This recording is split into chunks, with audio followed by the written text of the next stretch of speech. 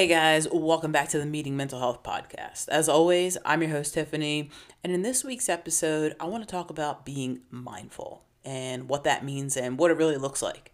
If you've been following along from the beginning, then you've probably heard me mention a couple hundred times by now that being mindful is an important part of having good mental health. So I figured now would be a good time to talk about it. So let's talk about it. Let's really dig down deep and get to the bottom of what being mindful really means. And I'm going to give you some helpful tips, as always, on how to practice being mindful and to really help yourself to really stop, think, and then act to ensure that you're being as mindful as you can. So the questions of the day are you being mindful?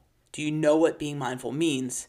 And are you aware, which is a key word here, of what being mindful looks like? And it's perfectly fine if you answered no or not sure of one or all of these, because I'm here to help you change that. So first, let's get what into the word mindfulness actually means. The simple answer here is that it's the quality or state of being conscious or aware of something.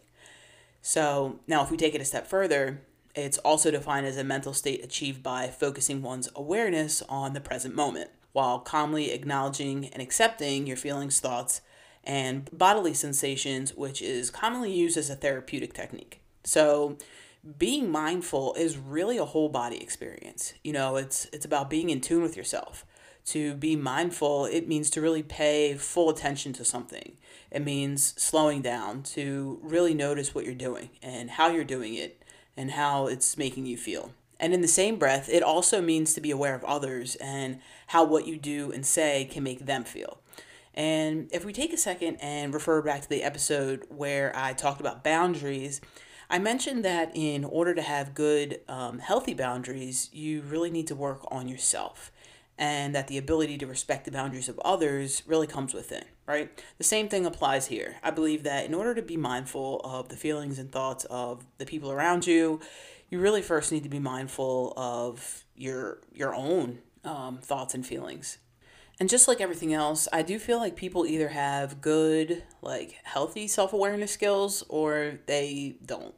And some people really do lack awareness, and that's okay, because believe it or not, there are ways to practice and work on being more mindful for both your sake and the sake of others. You just have to be willing to learn and make some adjustments. And it will take some time and practice, but it can be done.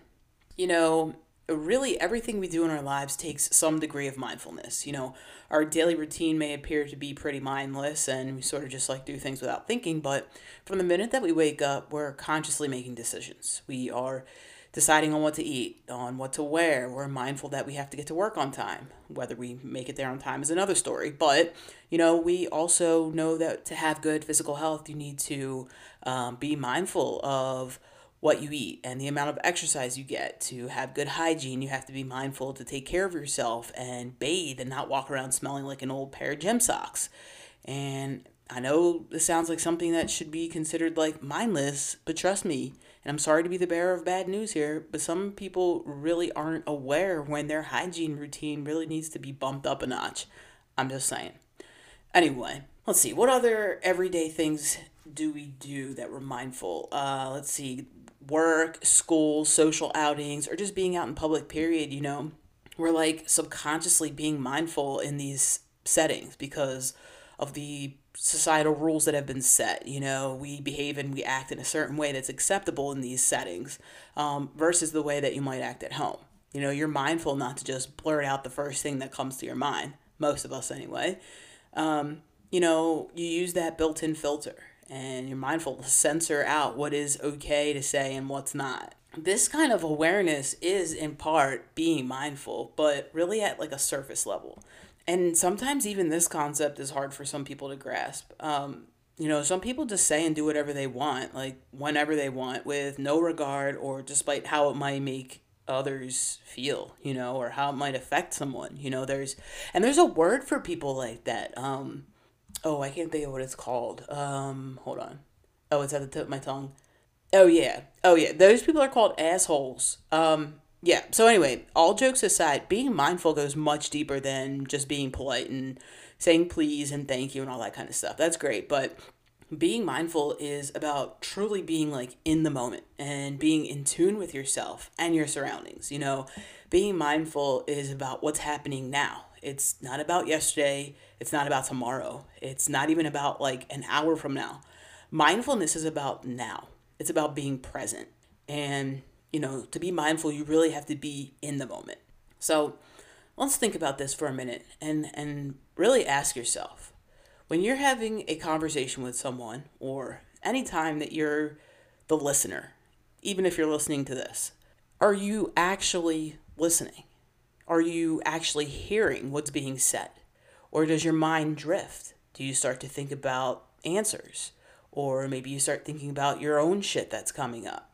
Or maybe you're fidgeting with your phone or something like that. So if any of these things are true, and you're doing these things while someone is speaking, especially when they're telling you something that's like heartfelt or an intense story, and you're already mapping out a response, or you start thinking about your own issues, or your attention has drifted in any way, you're no longer paying attention, and you're not being mindful of your own actions or the feelings of the other person, really.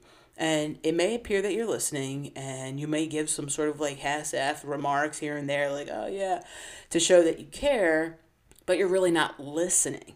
You have already put yourself in the future or in a different place than in that conversation. You have already left the present moment. You've left the now and have already placed yourself ahead of the conversation or completely out of the conversation altogether. And maybe you're trying to be helpful and genuine and sincere, but by turning the volume down on what is being said in that moment so that you can focus on your own thoughts is really not being mindful.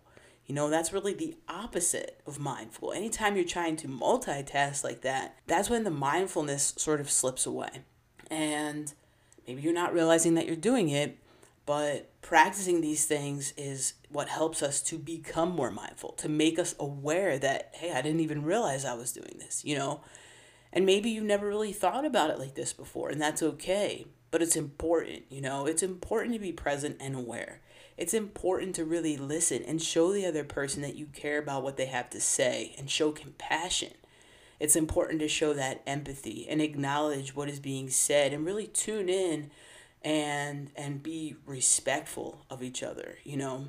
It's also important to read the room, if you will. You have to know your place. You have to know your audience. If someone's telling you about their stressful, shitty day or a situation that they're dealing with, that isn't an opportunity or an invitation for you to interject with your own ideas or solutions, or even worse, trying to top their story by telling them how your day was even shittier, you know.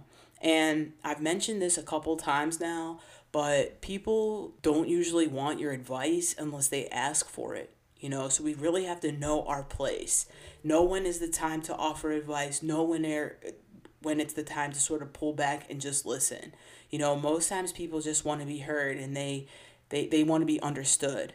So acknowledge what they're saying without questioning their feelings or making them feel bad for it in any way.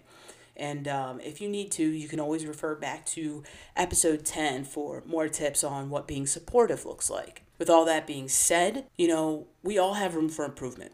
Always. We're always learning and always growing. And I've said it before and I'll say it again.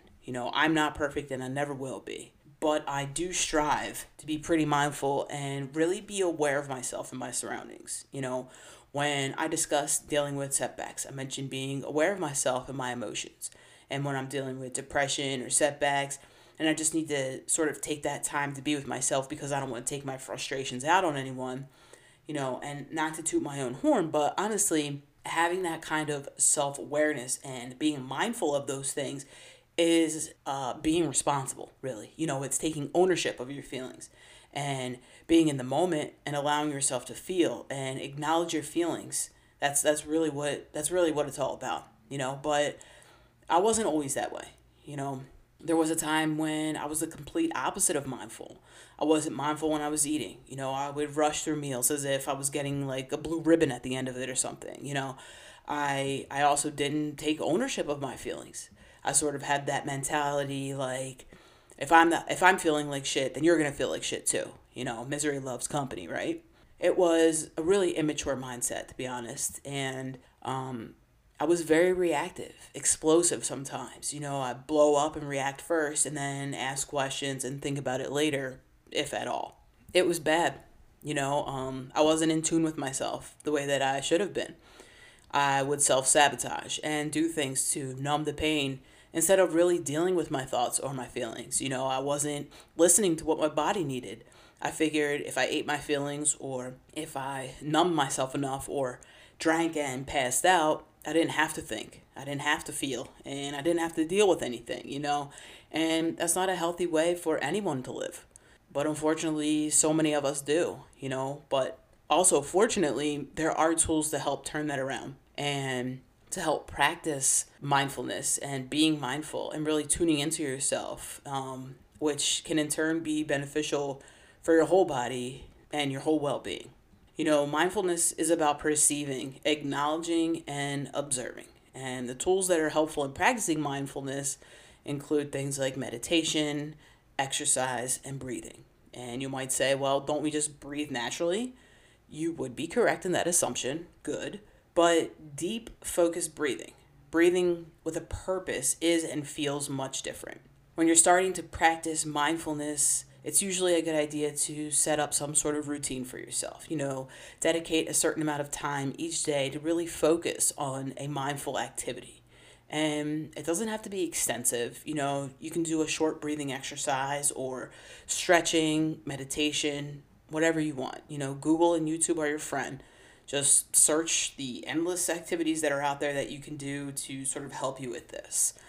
For myself, recently, I started meditating, usually in the morning. I try to do it around the same time each day for at least 10 minutes. And some days I will incorporate my meditation with my walk. And usually that's maybe for like 20 minutes. And when I do it that way, I've now incorporated multiple mindfulness tools into one. You know what I mean? So I know we can all find like 10 or 20 minutes throughout the span of our 24 hours to really just focus on ourselves and just take that second to just be with ourselves and really focus. But the important thing is to really try to stick with it. You have to build a habit. It's just like when you're learning anything else for the first time. Consistency is really key, but you will see that the benefits are really worth putting in that little bit of extra time. And being mindful doesn't mean that you have to scrutinize everything you do every minute of the day. It doesn't have to be that serious. The more you do it, it just becomes habit, like I said, and you start to have a new outlook on life with some really good benefits. And when you start practicing these things, you'll notice that you just subconsciously start to become more aware and more mindful of what you're doing on a daily basis.